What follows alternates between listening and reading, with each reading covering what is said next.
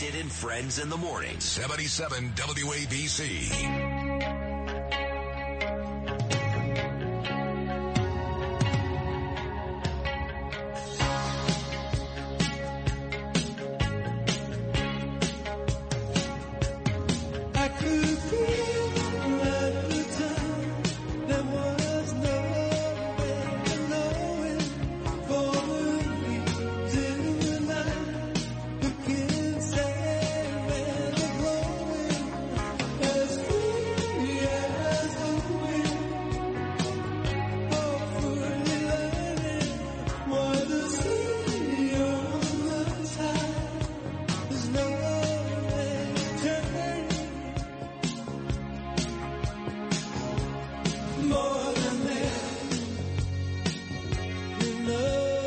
Roxy Music, more than this, 747. Shout out to my friend Marianne from Brooklyn, the enthusiastic Howard Stern listener. Marianne listens to Howard Monday through Wednesday, but he only works 3 days a week, Howard. Makes about $1 billion, God bless him. And Thursday and Friday she listens to me, which I'm humbled by. I'll share the week with Stern any day of the week. And she texted me a bunch last night. She's a Bensonhurst girl, and she loves Gravesend, loves it. So shout out to Marianne listening this morning in Bensonhurst, Brooklyn. It is 7:47 again on your Thursday morning. We put this time aside every week for a guy that was great on TV, Fox News, many, many years, radio shows. Imus has his own very successful podcast right now, Judge Andrew Napolitano. Judge Nap, good Thursday morning, buddy. How are you? Oh, I'm great. Good morning, Sid. How are you? I got to tell you, I was listening to you and Curtis about de Blasio. I'll tell you a story. I was at a cocktail party. I didn't know he was going to be there. He was there. He came up to me. He said, "Oh, Judge Napolitano, I think we're related to each other." Oh, God. What? He said, God. "Yes, I have family, and their last name is Napolitano." Now I'm thinking, this guy is as Italian as I am Irish. I mean, this doesn't make any sense. So I just played along with it. He gave me a big hug, and that was the end of it.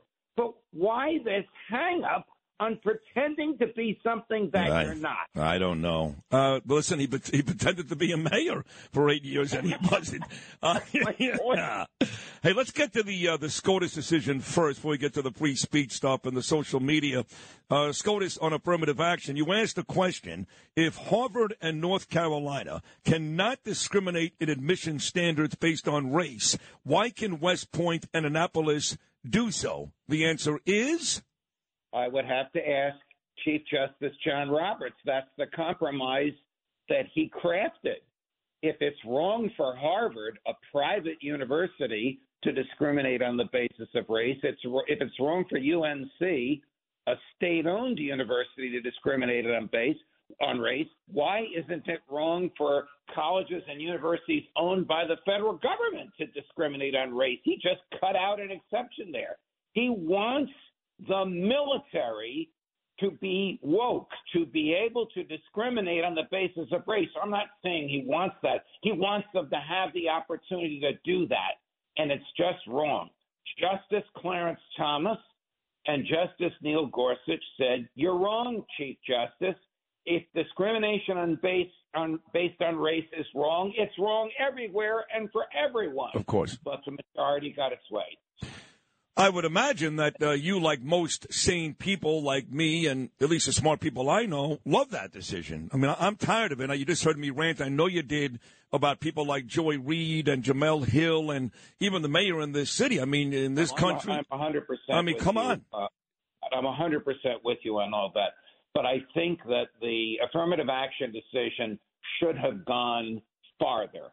Okay. Should have absolutely prohibited the government from making decisions based on race, and it didn't. It left a loophole, and it left a tunnel through which the military can drive their trucks, and it's wrong. I want a military that is going to defend the United States. I don't care what it looks like in terms of diversity, period. Agreed. I've had Colonel Jack Jacobs on this show a bunch lately. especially with the Ukraine-Russia conflict, and he doesn't get it either. But anyway, that is a very, very good point by you. A nice job, Judge, pointing that out. Second story here, a federal court restricts the government from pressuring social media to interfere with speech. Can the government do indirectly what the Constitution prohibits it from doing directly? And the short answer to that is no. The longer answer to that is absolutely not. The government cannot go around the Constitution. So when the government goes to Twitter and Google and Facebook and says, we need a favor, that pro-Trump speech, you got to suppress it. That pro-Biden speech, you got to push it. Bobby Kennedy on vaccines, you can't publish a word out of his mouth. We need this favor. And by the way, if we don't get the favor, we're going to start enforcing some laws against you a little bit more strictly than we have in the past. I'm not making this up. There are emails that show this. When a federal judge in Texas saw these emails, he was so outraged, he did what federal judges rarely do. He entered a nationwide injunction, not just in the district in Texas where he sits and over which he has authority, but he enjoined the federal government of the United States, the Biden administration, from interfering with free speech everywhere. It is one of the greatest free speech decisions in recent years, and on this morning's front page of the New York Times, the Biden administration is appealing it. Good luck. They're going to lose that appeal. Nice job, Judge. I just mentioned that Joy Reid refused to go outside and celebrate July 4th, the fireworks, and our country and its beauty because she put it, the nation is awash with guns. She's right about that, but as I said, making millions of dollars with a modicum of talent, she should be celebrating her life every day of the week. But you wrote a story about Independence Day 2023. In fact, that is the name of your column this week, to be governed by one tyrant 3,000 miles away or by 3,000 tyrants 1 mile away. That's brilliant, Judge Knapp. That line, that sort of whimsical line, was used by a preacher in Boston in 1775, and they threw him out of town because they thought he was in favor of the king, and he was. But here's his point.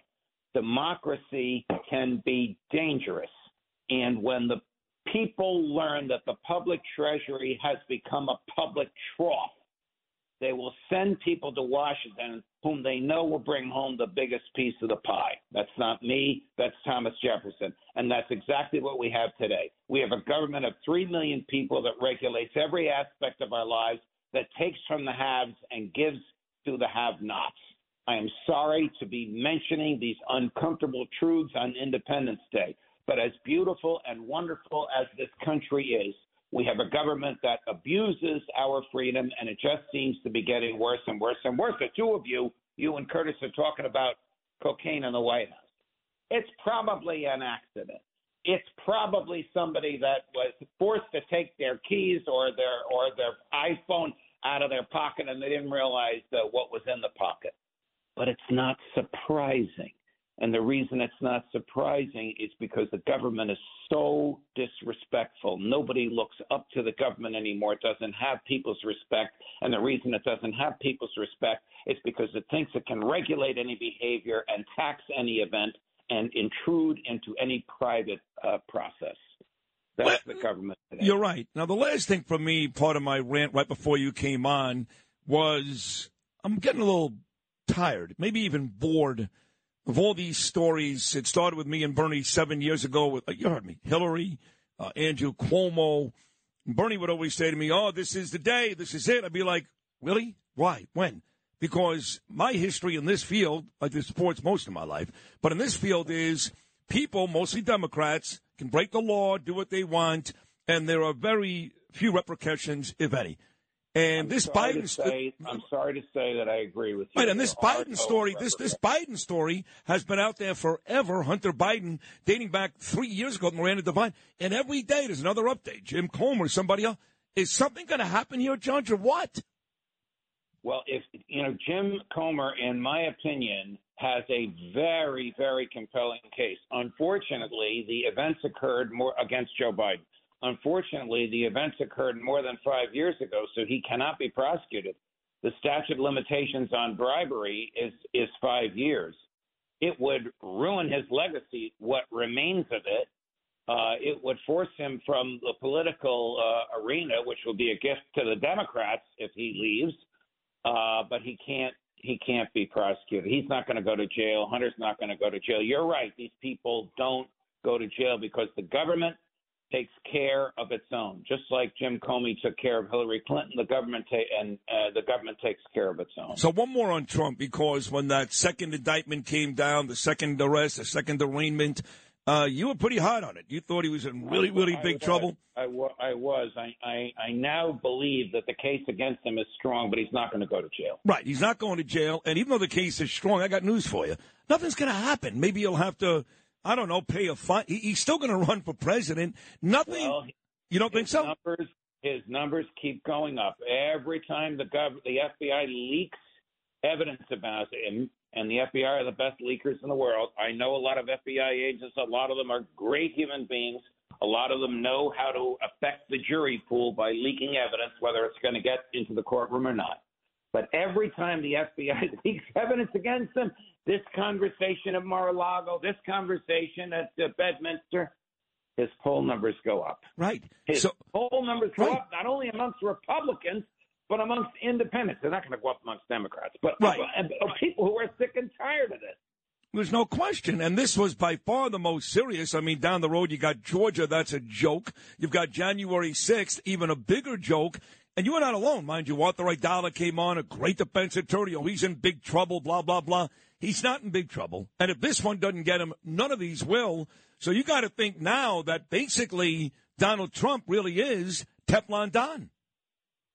He may very well be Teflon Don. I do believe this is a strong case. I don't know the outcome. I have never seen an indictment so laden with evidence out of the mouth of the defendant and the people around him.